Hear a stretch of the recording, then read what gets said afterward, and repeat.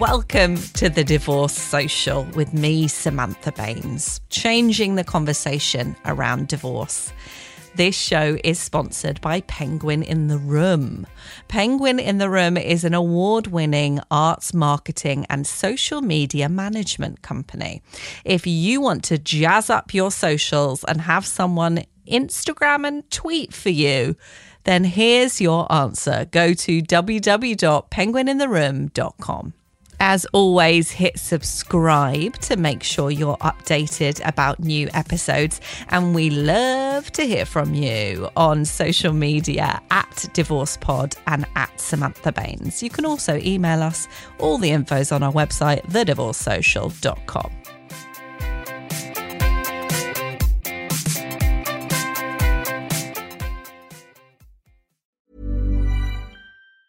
Normally, being a little extra can be a bit much, but when it comes to healthcare, it pays to be extra.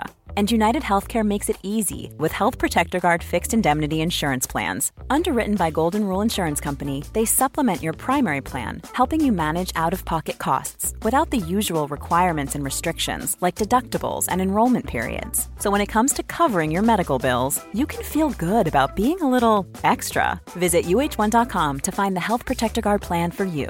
Hey, I'm Ryan Reynolds. Recently, I asked Mint Mobile's legal team if big wireless companies are allowed to raise prices due to inflation. They said yes. And then when I asked if raising prices technically violates those onerous two-year contracts, they said, "What the f*** are you talking about, you insane Hollywood ass f- So to recap, we're cutting the price of Mint Unlimited from $30 a month to just $15 a month. Give it a try at mintmobile.com/switch. $45 up front for 3 months plus taxes and fees. Promo rate for new customers for limited time. Unlimited more than 40 gigabytes per month. Slows full terms at mintmobile.com. In this episode, I talked to a listener called Elaine, who shares her story of divorce after her husband had a mental health deterioration, and she cared for him for a long time, and then eventually had to make the decision that she had to choose herself and that she wanted a divorce and to leave the marriage.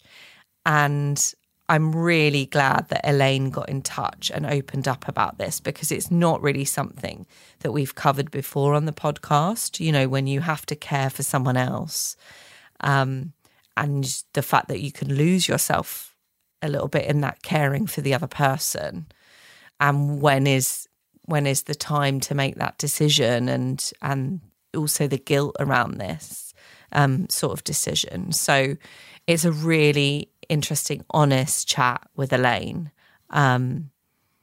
And I opened up to her about the fact that when I was in sixth form, I said to my friends that I wanted to be divorced 5 times and have many husbands, which isn't something I've thought about until recently.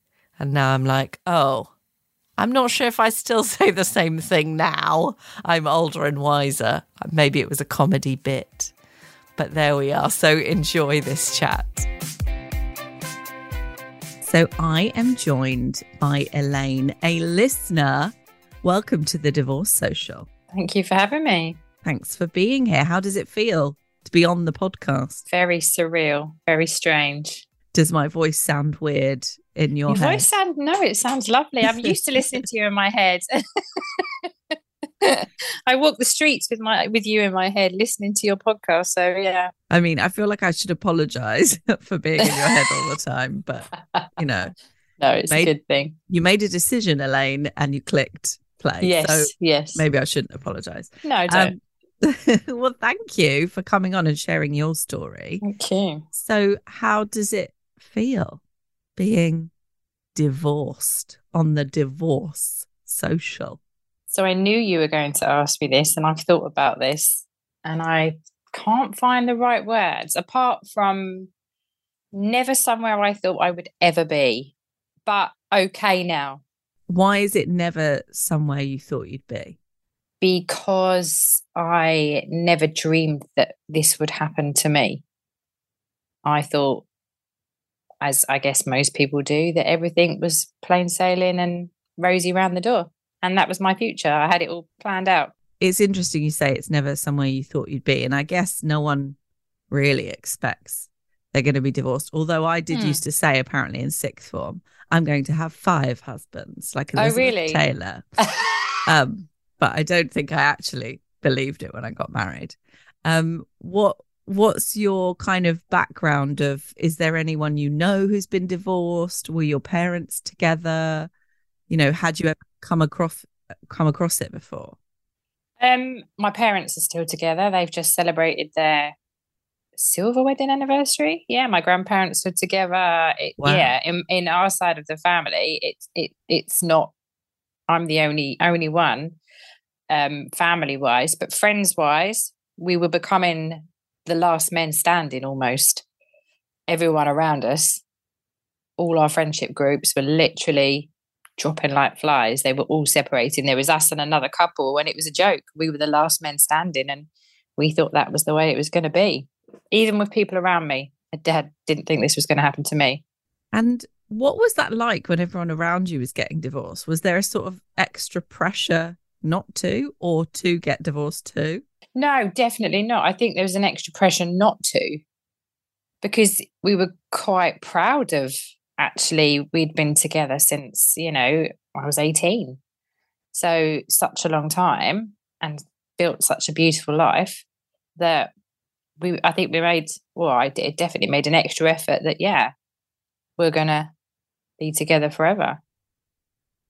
And so you said you had your plan and you were going to be together forever. What was it like when that all changed? The only way for me with what I went through, I'd describe it as I just heartbroken. Just like a bereavement. Literally, that's the only way I can describe my journey. Is been like a bereavement, like a grieving process for my whole old life, new life, and then the trauma in the middle. That's the only way I could sort of associate it with, like a broken heart. And are you happy to talk about whether it was a shock to you or whether it was your decision? Yeah, totally. Yeah. It was my decision. Yeah, it was my decision. He became very unwell 5 years ago. Poor mental health, just out of nowhere, literally out of nowhere. We had no reason. Everyone wants a reason. Everyone wants why did this happen? There was no reason. He just became really unwell and sort of destroyed our marriage and our family life. And after 3 years of that, I had to say, I can't do this anymore. I hold my hands up. I give up, kind of thing. So I made the decision last April, this time last year, because I was away with my boys. Because his behaviour was so bad, I made the decision there to have to stop this. And I spoke to a solicitor literally a year ago this week. And are you officially divorced now? Yeah, that came through in December. That's fast. Yeah. With it the was new really, system. because everyone said because of the new system, it's going to take ages. And no, by the beginning, 7th of December. It's interesting that was so fast, and it's a lot faster than a lot of the people I've spoken to. I wonder if that's was a good thing or was a difficult thing, because you made the decision and then it happened and maybe your brain didn't have time to catch up. Yeah, I think that's really true, actually, because then at the time when you're in all the heightened emotions of everything, you're going through it all, and then all of a sudden you get, like you've said before, you get an email. My sister didn't even phone me. I just got an email out of the blue, like 2 weeks before Christmas. Like, oh, that's it. Okay. Anything else going to happen? And anyone going to phone me? What do I do now? Like, do I phone someone up and tell them, or like, yeah. And then it was a bit of a strange feeling, because we don't talk. So I didn't know if he'd got his email. I didn't know how he was feeling. I didn't know whether to tell the children that, they're big, they're not little. So it was all a bit strange. And I think this sort of 2023, these last couple of months, has been another different journey of accepting that that's happened now and that's it. It's so interesting because when divorces take a really long time, you know, mine took a while and all I wanted was for it to be over. But then equally, I guess when it does take a while, at least you sort of have time to get your head around it. But yeah, let's talk about this email, because this is one of my bugbears, because it's such an emotional process, and then you just get like an email with an attachment. With an attachment. It's not even in the email. It doesn't even come in the post, or it's an attachment, and that's the end of 24 years of marriage, and that's it. An attachment. And I think that I actually thought that was really sad. That made me sad that it was just an email. It's just such an anticlimax, isn't it? Yeah. I mean, I think I've said before, I expected them to turn up at my door like the postcode lottery, like with a big scroll. What would you have wanted? What would have been a good scenario? I would have definitely preferred a letter in the post. I'm a bit old-fashioned, I think. Maybe a letter in the post. So I had a piece of paper in front of me, because I'm reading this email thinking, well, is this it? Am I going to get something else? Is this it? Is this what people... Only because I listened to you talking about your attachment. I was like, well, it must be it. I don't know. Maybe even for my solicitor to phone me up and say, did you get the email? Are you okay? I don't know. But I just, that, like you say, really anticlimactic. It was horrible. And it's something that's so important to you, isn't it? Yeah, I just think, because I know some solicitors and lawyers listen to the podcast, so I'm just thinking if we can advise them on how to do it better. But I agree, like, at least in if it is in an email, at least in the email say, this is it now. You are officially divorced, because mine didn't even say that. It was like, see attachment. And then the attachment is obviously a legal document. So you're like, it doesn't say you are divorced now, does it? So no. Are like, so you are thinking, is something else going to come? Yeah. Or is that it? I had to keep Googling the wording of it to think, is this it? Yeah. So I think even in the email, just to say, hello, this is it. You're divorced now. You are divorced. Yeah. And then, I think you're right. Like a phone call, just like you've probably paid the solicitor a lot of money. Yeah. Yeah. A phone call that they don't charge you for, just to say you are divorced now, I think it just shows a bit of compassion. I think, that would have been really nice. And because I had so much contact with her throughout the period of time, she was very good. I'd spoken to her previously April before for advice, and she was really lovely, really patient with me, really understanding. And now I've not heard from her since. And I feel like, I don't know, it's like a bit let down that, I'd made friends with her almost. I know I hadn't, but in my head I had. She was really supportive. So I think, and I think maybe a certificate or something. I'd like I actually, for a while, I thought of making a certificate. I do need to do that. I'm going to write that down. I'm going to make a divorce certificate that people can just like print off from the website if anyone wants one, because I wanted one too, and like to frame it, like a GCSE certificate or a degree or something. Something like that. Yeah. So that everyone, people will know when they come in. Here we are. Here are my Don't ask me. Here life. are my achievements, okay? I like that. We're going to make this happen. Okay. So you said that your before the divorce, you made the decision, but your partner he wasn't very well. What was that like? Because I know a lot of people, at some stage have to care for a partner, especially maybe as we get older. And there's a real possibility of losing yourself within that care and thinking, oh, because I have to care for them, I can't think about my own needs. So how was that process for you? I definitely lost myself, because his needs were so intense and so focused around me. I was literally his everything. I, had to be there 24/7. it was so draining, that I definitely lost a part of me in the process. I didn't know who I was. I was just literally looking after him, trying to maintain the family, the mortgage, apps, and work full time. Literally everything, while he was just sort of crumbling around me. And it was almost like having another child to look after. And we were so close. He was, and I probably still is my soulmate. He is my absolute love forever. I'll never, and we've got 4 children. I'd never take, what we've been through together away. And when I made the decision, he was in denial and told the solicitor no, he wasn't ready for that. He thought there was more, more to be saved. So we were on completely different pages as well. We were on a completely different journey. So it felt like, it felt like I was really the bad person for doing this. But I'd reached a point where if I didn't do that, I would lose me completely. And I had to, people around me were saying, it was almost like you were a victim of some sort of emotional abuse, because you're not the person you were.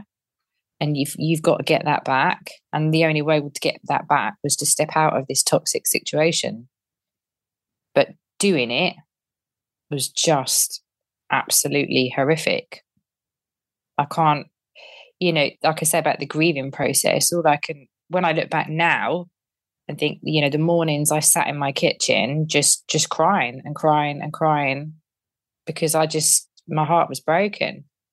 And doing stuff like, I'd take my dog out at 11 o'clock at night and listen to sad music, walk in the street. Just really irrational sort of kind of behavior when I look back now. But I was just brokenhearted, totally brokenhearted. And that was my way of dealing with it. And I knew that I had to do that process to try and re-find myself again. It's hard, isn't it? Because you think about those marriage vows and it's in sickness and in health. So you think, right, well, I have to be there for this person forever, even if they're sick. And I think there must be such a pressure with that. When did you have those feelings of, because there's so much, I think, feelings of guilt and shame around divorce anyway. Did you feel extra because of the pressure of those vows, or did that not kind of come into it for you? I think I felt the pressure more because I was divorcing somebody that was mentally unwell. So what sort of person am I to do that? Who does that after 20 odd years together? Why would you leave somebody that's so, if they had cancer or a physical symptom, people don't do that, do they? You just, so, he was mentally unwell. And then I'm sure that that's a picture that's been painted, is that I've gone, oh, bye-bye, see you later. I don't want to live that life anymore. So it was awful. It still is. It's awful feeling that, I still have days where I think, have I done the right thing? Should I have tried harder? But when you become so lost and so, it's such a long time of your life. And I know it was in sickness and in health, but how long do you go on living, or how long do you go on compromising your own mental health, your own physical health, your own future? That's the kind of point where I'd reached. And, 5 years in, I didn't see there was any going back. There's so much damage done that I had to save, us, me and the children, really. And I guess it's in sickness and in health, and people might see that they have, they're unwell, whether it mentally or physically, but then that can also cause you to become unwell, mentally or physically. So it's kind of when the weighing up of their needs and yours and your family's.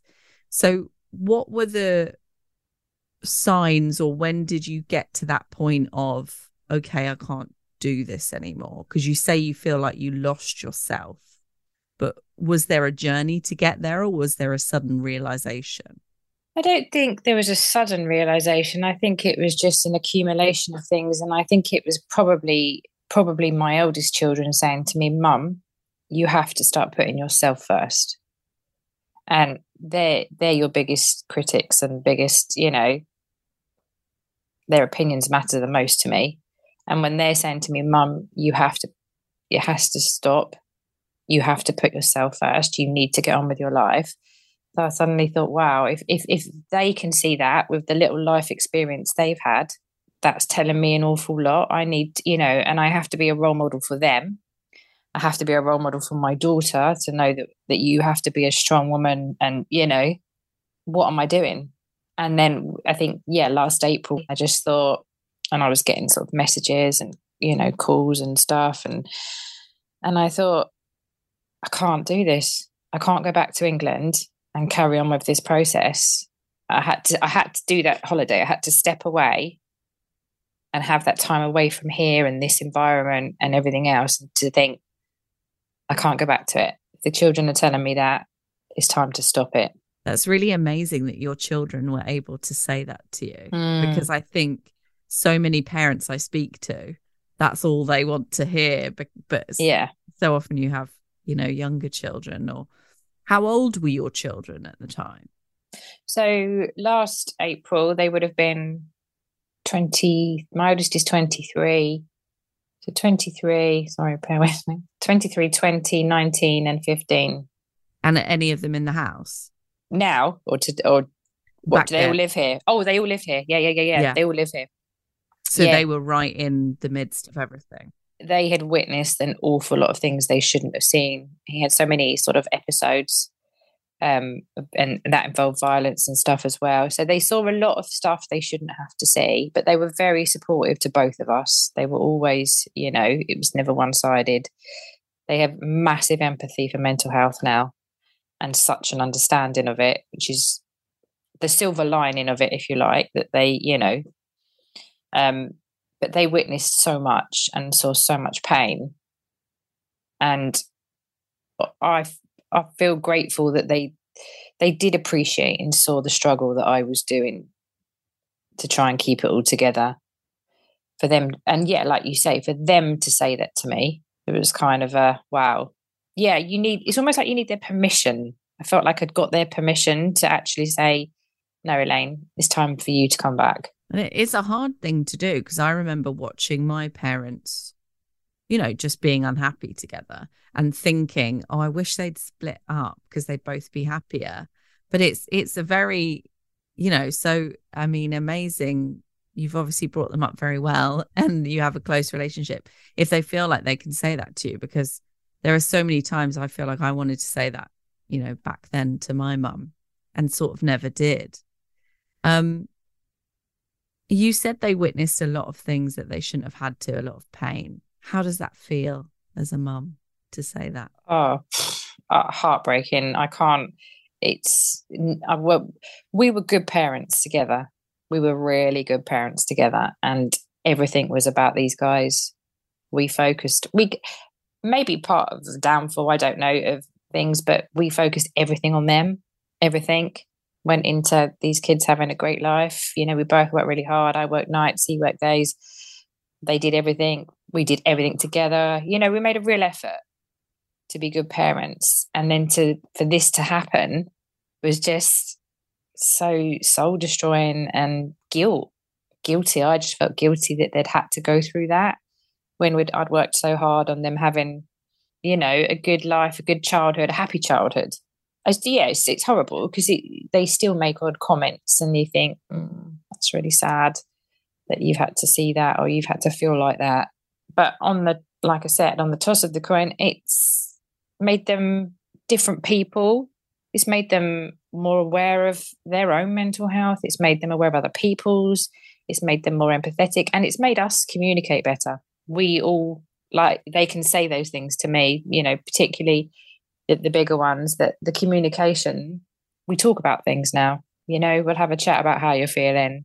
how you feeling about it, how you feeling about that. So that's something we're more aware of that perhaps we wouldn't have been aware of. Yeah, definitely. And I think so many things happen in life out of our control, and we all feel guilt around them for, our loved ones having to go through it. But, none of it was your fault. And as you said, communication is so important. I think at the challenging times, so my dad died and I got divorced. And since both of those things happened, me and my sister particularly, and me and my mum are the closest we've ever been. And our communication is better than ever. And, sometimes when you're in the midst of it, you can't see the positives that will come out of it and the other end. Just because mental health, a partner's declining mental health is something we haven't really explored on the podcast before. If someone else is kind of in the midst of that, caring for a partner, or is feeling like they're losing themselves in that, do you have any words of wisdom for them or practical advice that was useful for you? I think you have to seek out the right help. I mean, I work for the NHS, so, I'm its biggest fan, but it's a really failing system, the mental health support system in this country. That is something I have really learned. You get odd little moments with different sort of nurses and doctors who throw a bit of light on things, but they are so overrun. And, seek out the right help. We did have to go private at one point. Medication is key, getting the right medication. And just my biggest support has just been my family and friends. The people that have, my family, my parents, my brother, and my girlfriends that have just stepped up and been there for me. Go and sit in their house and cry for 2 hours and offload, because I did and I had to. And they've just been everything to me and been my biggest supporters in keeping me upright, really. And pushing me forward through this process of grief, and giving me my confidence back that I am going to be okay, and keeping me going on those journeys of our anxiety of not wanting to leave the house because I felt so rubbish, keeping me going. But yeah, it's a really individual journey, mental health. It's a really hard one. There is no support for the carer. That's another big thing. There is nothing to say, are you okay? Are you coping?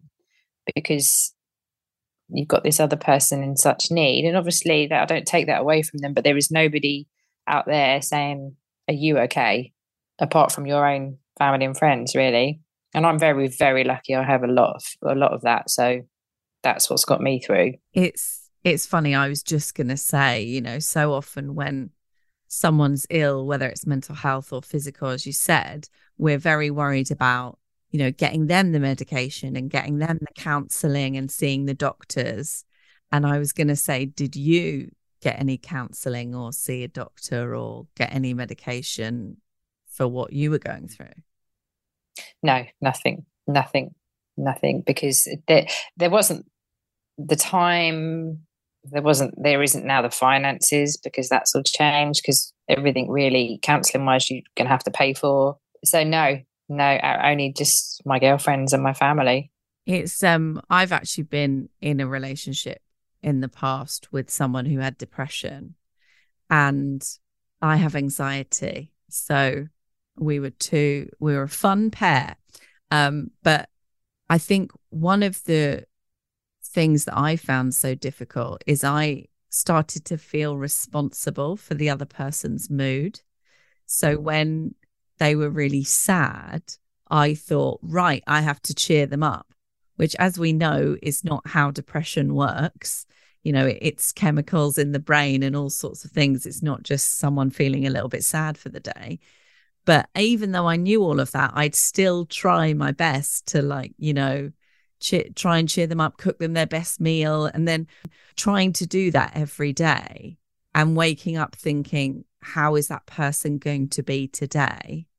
And how can I try and help? You can feel so on edge and restless and like you're giving all of yourself. And it really took so much out of me. I can't imagine doing it for as many years as you did. But, and I think we don't often talk, you know, I'm very open about my anxiety and I take medication for my anxiety and I've done counseling and I try and meditate but we don't often talk about the people around us who are trying to cope, but also trying to help. Even when, to be honest, there's not much you can do if someone else is, apart from be there, if someone else is going through something. I think that is one of the biggest things, is that you have to accept you cannot fix that other person. You are not their fixer. You can support them and be there, but you cannot fix it.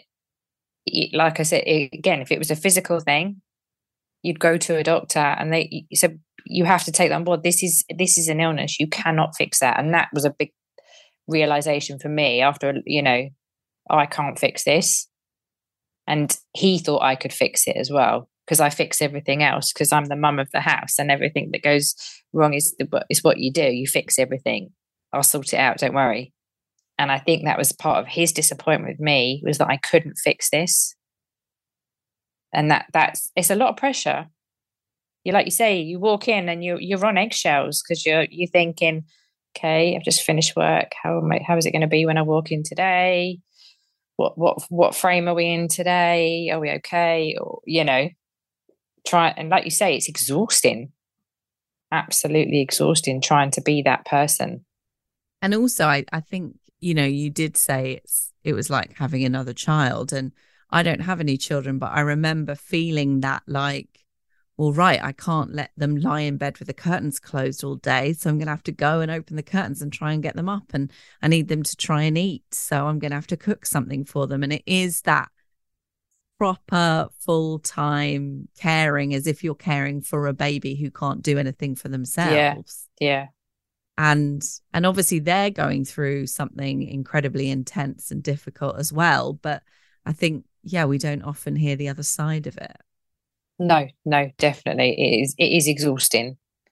And you want, you know, you love them, you love this person, and you want to make it okay for them, and you become despondent in yourself that you can't make it okay. You become disappointed in yourself. Then definitely I questioned every part of our life for the last 20 years. Should I have done that then? Should I have done this then? Have I done this? Because that was something he said a lot, you know, that a lot of it was my fault. He used me as a sort of emotional, you know, as you do with the person you love most, you take it out on them. And then I questioned everything. I made this situation, all that kind of stuff, you know. Should I have not taken him there, or should I have taken him there? Have I been a bad wife? Am I a bad mother? That whole route, you become ridden with all of that guilt as well. It's really sad, really, really sad. Well, thank you for coming on to open up about it, because I think it is really important. Normally, being a little extra can be a bit much, but when it comes to healthcare, it pays to be extra. And United Healthcare makes it easy with Health Protector Guard fixed indemnity insurance plans. Underwritten by Golden Rule Insurance Company, they supplement your primary plan, helping you manage out-of-pocket costs without the usual requirements and restrictions like deductibles and enrollment periods. So when it comes to covering your medical bills, you can feel good about being a little extra. Visit UH1.com to find the Health Protector Guard plan for you. Subtle results, still you, but with fewer lines. Botox Cosmetic, onabotulinum toxin A, is a prescription medicine used to temporarily make moderate to severe frown lines, crow's feet, and forehead lines look better in adults. Effects of Botox Cosmetic may spread hours to weeks after injection, causing serious symptoms. Alert your doctor right away as difficulty swallowing, speaking, breathing, eye problems, or muscle weakness may be a sign of a life-threatening condition. Patients with these conditions before injection are at highest risk. Don't receive Botox Cosmetic if you have a skin infection. Side effects may include allergic reactions, injection site pain, headache, eyebrow and eyelid drooping, and eyelid swelling. Allergic reactions can include rash, welts, asthma symptoms, and dizziness. Tell your doctor about medical history, muscle or nerve conditions including ALS or Lou Gehrig's disease, myasthenia myasthenia gravis, or Lambert-Eaton syndrome and medications, including botulinum toxins, as these may increase the risk of serious side effects. For full safety information, visit BotoxCosmetic.com or call 877-351-0300. See for yourself at BotoxCosmetic.com. Hey, I'm Ryan Reynolds. Recently, I asked Mint Mobile's legal team if big wireless companies are allowed to raise prices due to inflation. They said yes. And then when I asked if raising prices technically violates those onerous two-year contracts, they said, "What the f*** are you talking about, you insane Hollywood ass f- So to recap, we're cutting the price of Mint Unlimited from $30 a month to just $15 a month. Give it a try at mintmobile.com/switch. $45 up front for 3 months plus taxes and fees. Promo rate for new customers for limited time. Unlimited more than 40 gigabytes per month. Slows full terms at mintmobile.com. Ding dong. It's the ad break. This podcast is sponsored by Penguin in the Room, an award-winning company that can manage your business's social media. They even manage our podcast, Instagram and Twitter. Just email info@penguinintheroom.com for a quote. Also, if you'd like to support the podcast, you can by buying merchandise from our website, www.thedivorcesocial.com. Ding dong. So coming out of that situation and deciding, prioritizing yourself and your mental health and your happiness and getting divorced, how did you then start to, pry yourself away from that incredibly intense situation? So after sort of a big episode, he actually left the family home. It would be 2 years ago. So he hasn't been here. Although we've been sort of officially separated for a year, he hasn't been here for 2 years. So I've kind of just done me. I've had to just get on with it and do me, carry on raising, they're not little, but being here for the kids, go to work and just keeping everything going. And things like finding comfort in things like listening to podcasts and reading other people's experiences and other people's journeys is really reassuring, because you feel really alone. You're all of a sudden, my right arm's gone. He's not here. I'm on my own. And what happens now? How am I going to wire a plug? How am I going to cut the grass? I don't know how to do any of them things. So listening to other people, definitely, you just kind of I found a bit of reassurance in that, knowing that other people have gone through stuff like this. Absolutely. Well, that was why I set up the podcast in the first place, because I was there and I was like, I need to hear that other people are doing this too, and they've done it and now they're okay. So other than obviously your favorite podcast in the world, The Divorce Social, what else did you find useful? Were there any particular books or podcasts that you listened to which helped? I read one of the first ones I read was Puna Bell, about her husband, and that her book, and she'd done a few interviews on podcasts, I think, really resonated with me, because a lot of the ways she described her husband's depression and behavior were just exactly the same as mine. So she was I read both of her books. They really stuck in my mind. And then I listened to a lot of sort of mental health, sort of uplifting, like Happy Place and stuff like that. Things that were quite deep, sort of different. I listened to, what was that guy? The Chimp Paradox guy. Have you read The Chimp Paradox? Yeah. That really helped. So yeah, I just found my own sort of self-resources, really, of coping to get on this journey by myself as being a single woman. And have you taken any time out for yourself? Because you said you just had to keep going and keep everything together. I do have girlfriends. I have my best friend who lives out in Spain. She took me on holiday last year. She took me to Turkey for a week. So just me and her, we've been friends since we were kids. A week in Turkey in the sunshine. And that was my big, I'm going for a week, everybody. Like, I'm not doing anything. And I literally didn't do anything. So yeah, I've had that, which was lovely. I like that research and holidays are and I can totally relate to that, are your ways to kind of get through stuff. Yeah.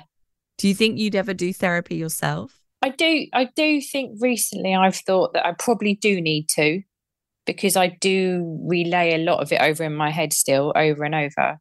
And I think that needs to come out. That's not going to just be sat in a box somewhere. I need to unpack that somehow. But I don't know when. And I don't know who with. I think that'll just be a time thing that I will. I've had to put, some of the children through a bit of therapy as well, just to have their own unpacking of what's happened. So I wanted them to come first, and then at some point, yeah, I probably will. I think you have to. I think otherwise it worries me that these things kind of fester and sit there, and they need to be unloaded. Yeah, and I think it's a process even after you get divorced. You might have gone through the initial raw emotion of it, but then even now we're on series 10 of the podcast, and I'm still learning new things and unpacking things and going, oh, actually, yeah, that resonates. So, and also remember what your children said to you. Yeah, that's very true. Mom, put yourself first as well. Yeah. Look after yourself too. So you're out in the world as a single divorced woman. Is there anything that scares you? Because it's really nice to speak to someone so early on in their journey. Have you had a sexual explosion yet? Are you scared of anything? Are you excited? I am absolutely terrified. No, I don't have time at the moment. There's always time for a sexual explosion. I know. I listen to yours. You say that a lot, and I think, gosh. But also, you can have a sexual explosion by yourself. Yeah. I've learned a lot of that as well. Definitely. Yeah. I don't know. It's all a bit of a minefield at the moment. It terrifies me. The whole thing terrifies me. Sex or dating or all of it? The whole shebang. This mother of four body has got to come back out. This, I don't know. I haven't done that. When you meet someone so young, I haven't done that. What do I do? The whole thought of going on a date and yeah. I don't know what I want. I don't know what I like. I've never had to think about it. So obviously, Tom Hardy, someone like that would be perfect. I don't think he's available. So, well, not at the moment. Not at the moment. But yeah, I don't know. My head spins at the thought of that. Well, it sounds quite exciting too. Yeah. You don't know what you like, you don't know what you want, because you can. Yeah. It's like you're going to a new buffet and just trying out all the options. Yeah. In your own time. Have you ventured on any dates or dating apps? Or I used to download them and then delete them. Yeah, 3 times. Yeah, 3 times. Yeah, I'm glad you said that. 3 times. Downloaded it, opened it, done that, and gone, oh, no, I don't like it, and deleted it. Yeah, it's a process. Yeah, and that's it. That's as far as it's got. Did you set up the profile before you deleted it? Yeah. Oh, you got quite far. That's good. Yeah, I did. Yeah, I done the photo and the profile, and then I just found the whole thing really overwhelming. How do you know you like someone just by a photograph?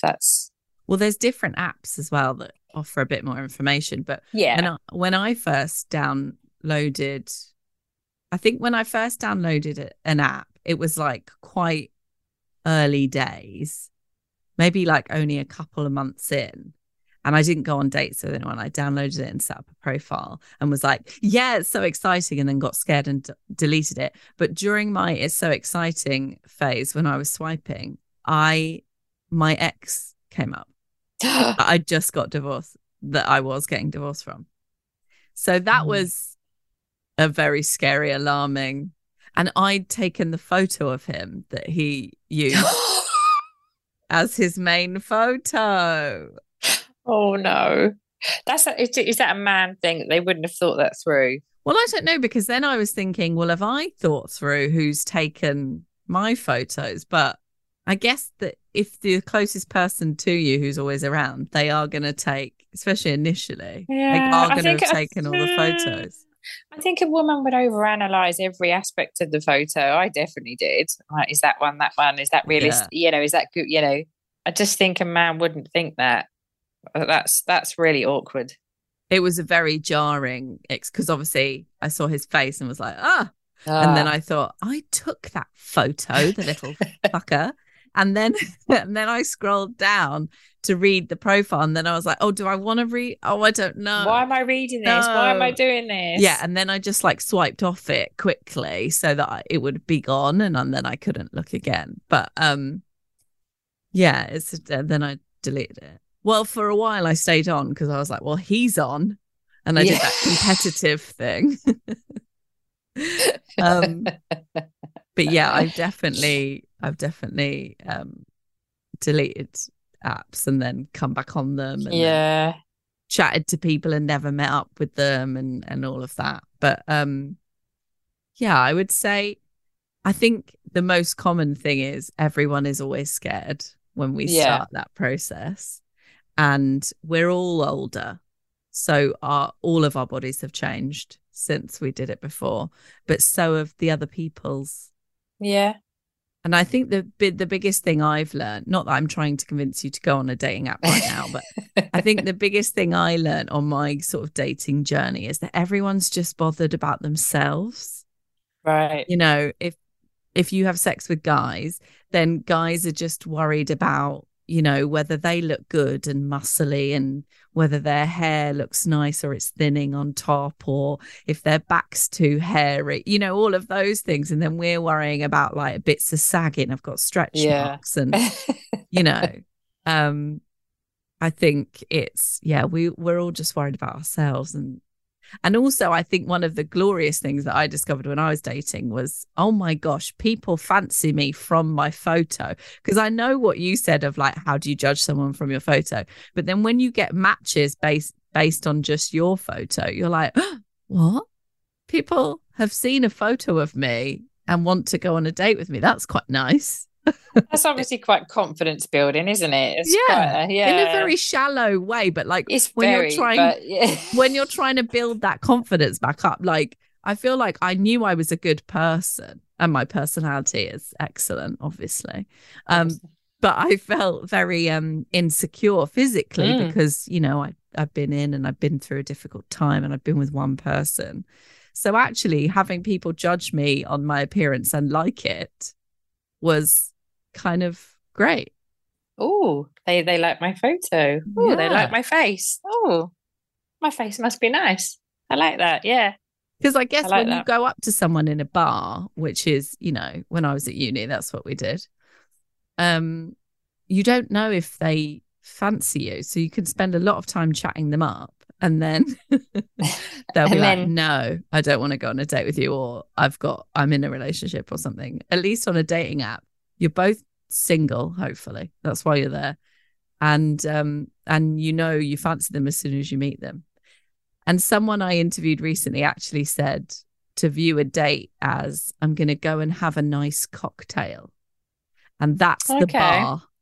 That's the bar you have to reach of the date. And then anything else is a bonus. And if you don't enjoy the company, at least you've had a nice cocktail. That's good. I like that. Yeah. Me too. I'll go with that one. Yeah. So you haven't forayed into dating yet. How's it been breaking the divorced news to everyone? Has that been it's a bit it still sits a bit uncomfortable because I didn't really share my journey with anyone outside of our sort of immediate circle. So, when it happened, the email came, I just sort of text on my parents said, just to let you know it's official. And then, a few friends. But then now things are happening, or I'm at work and people are talking and I have to say, oh, no, I'm divorced. And they go, oh, sorry, I had no idea. Because I haven't made it public what happened to, and what was going on.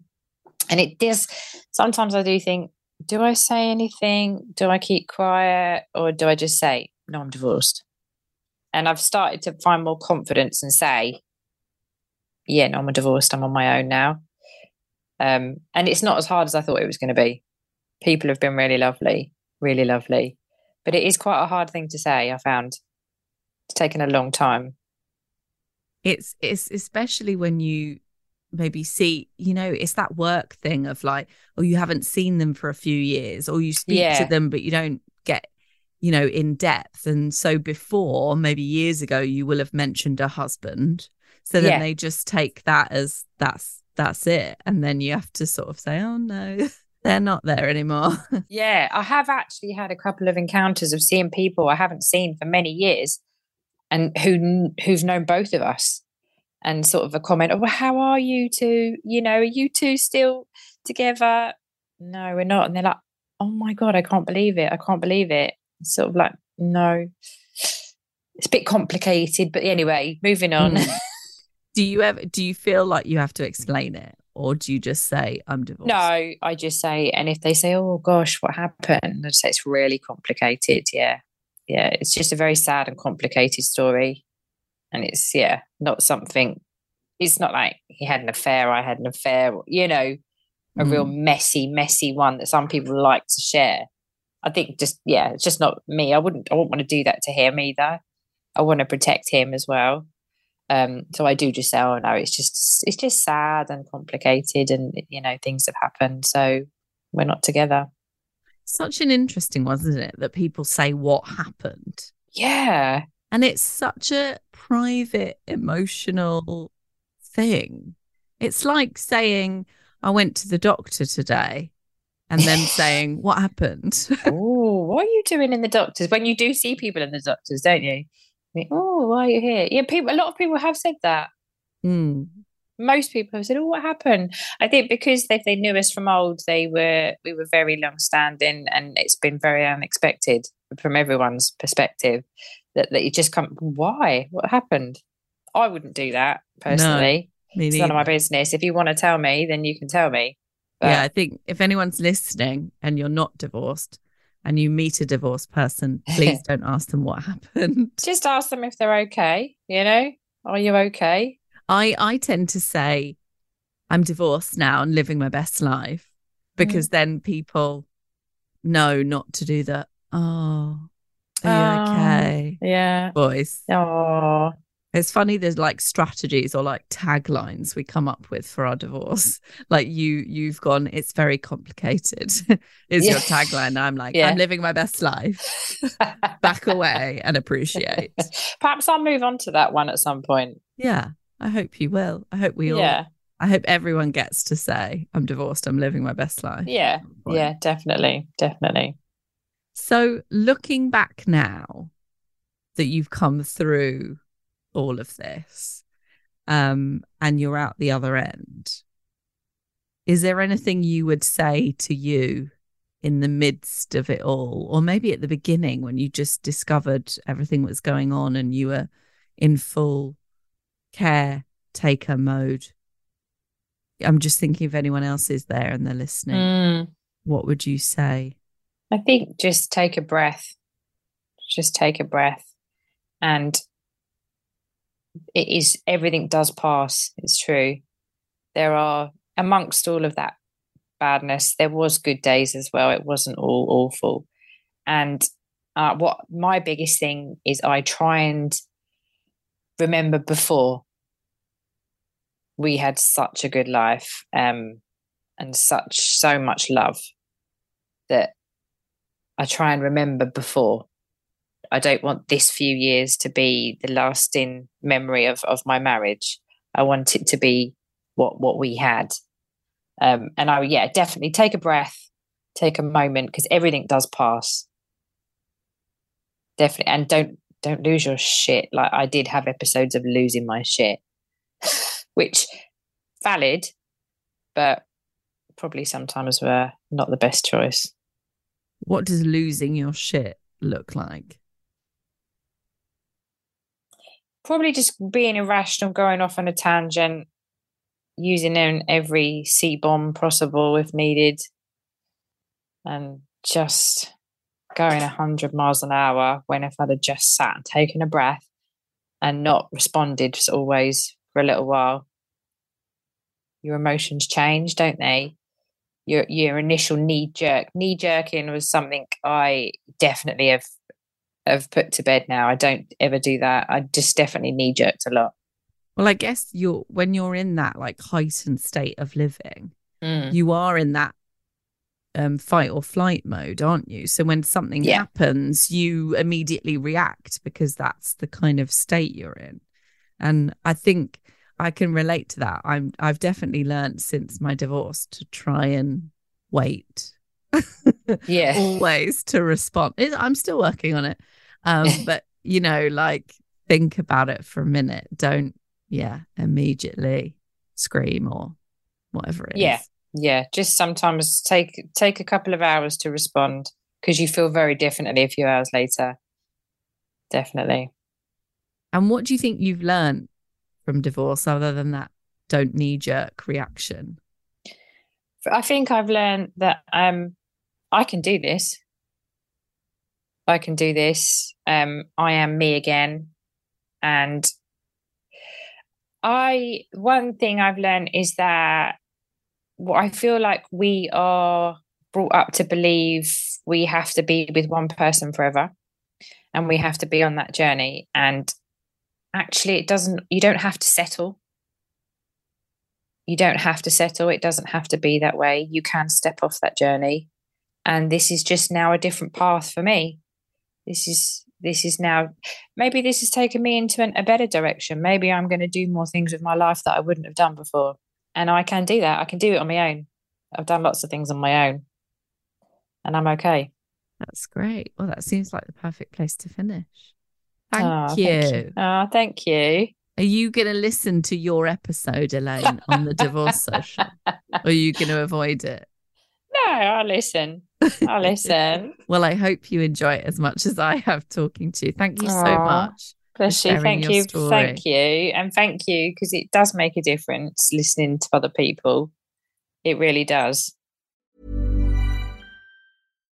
The #1 selling product of its kind with over 20 years of research and innovation. Botox Cosmetic, out of botulinum toxin A, is a prescription medicine used to temporarily make moderate to severe frown lines, crow's feet, and forehead lines look better in adults. Effects of Botox Cosmetic may spread hours to weeks after injection, causing serious symptoms. Alert your doctor right away as difficulty swallowing, speaking, breathing, eye problems, or muscle weakness may be a sign of a life-threatening condition. Patients with these conditions before injection are at highest risk. Don't receive Botox Cosmetic if you have a skin infection. Side effects may include allergic reactions, injection site pain, headache, eyebrow and eyelid drooping, and eyelid swelling. Allergic reactions can include rash, welts, asthma symptoms, and dizziness. Tell your doctor about medical history, muscle or nerve conditions including ALS or Lou Gehrig's disease, myasthenia gravis, or Lambert-Eaton syndrome, and medications, including botulinum toxins, as these may increase the risk of serious side effects. For full safety information, visit BotoxCosmetic.com or call 877-351-0300. See for yourself at BotoxCosmetic.com.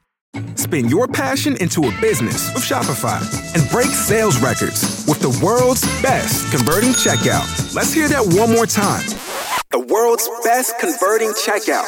Shopify's legendary checkout makes it easier for customers to shop on your website, across social media, and everywhere in between. Now that's music to your ears. Any way you spin it, you can be a smash hit with Shopify. Start your $1 a month trial today at shopify.com/records.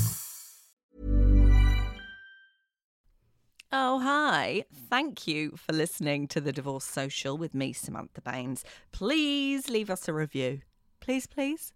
It would be super nice. They're lovely to read. They keep me cheery and happy and keep me going. But also it affects our listing in the podcast charts, which are very important because that's how more people find the podcast. And I'd love to help more people get through those really tough heartbreak and divorce times. And they're more likely to find us if we're higher up on the charts. So if you'd like to leave a review, I'd love you forever. You can leave them on iTunes is the big one, or most podcast platforms do them as well. I'll take all the reviews you've got to give. You can also get in contact on Twitter and Instagram at DivorcePod and at Samantha Baines. We have a website, thedivorcesocial.com, and we have a Patreon account, which means that you can support the podcast for as little as £2 a month, and it helps me with all the admin costs. It also means you have access to our 90s style divorce and heartbreak chat room, and there's lots of exclusives on there, little bits of audio that you don't get in the main podcast, and some giveaways as well. So I'd love to see you over on Patreon. That's patreon.com/Samantha Baines, and please leave a review. Did I say that already? Please leave a review. Love you forever.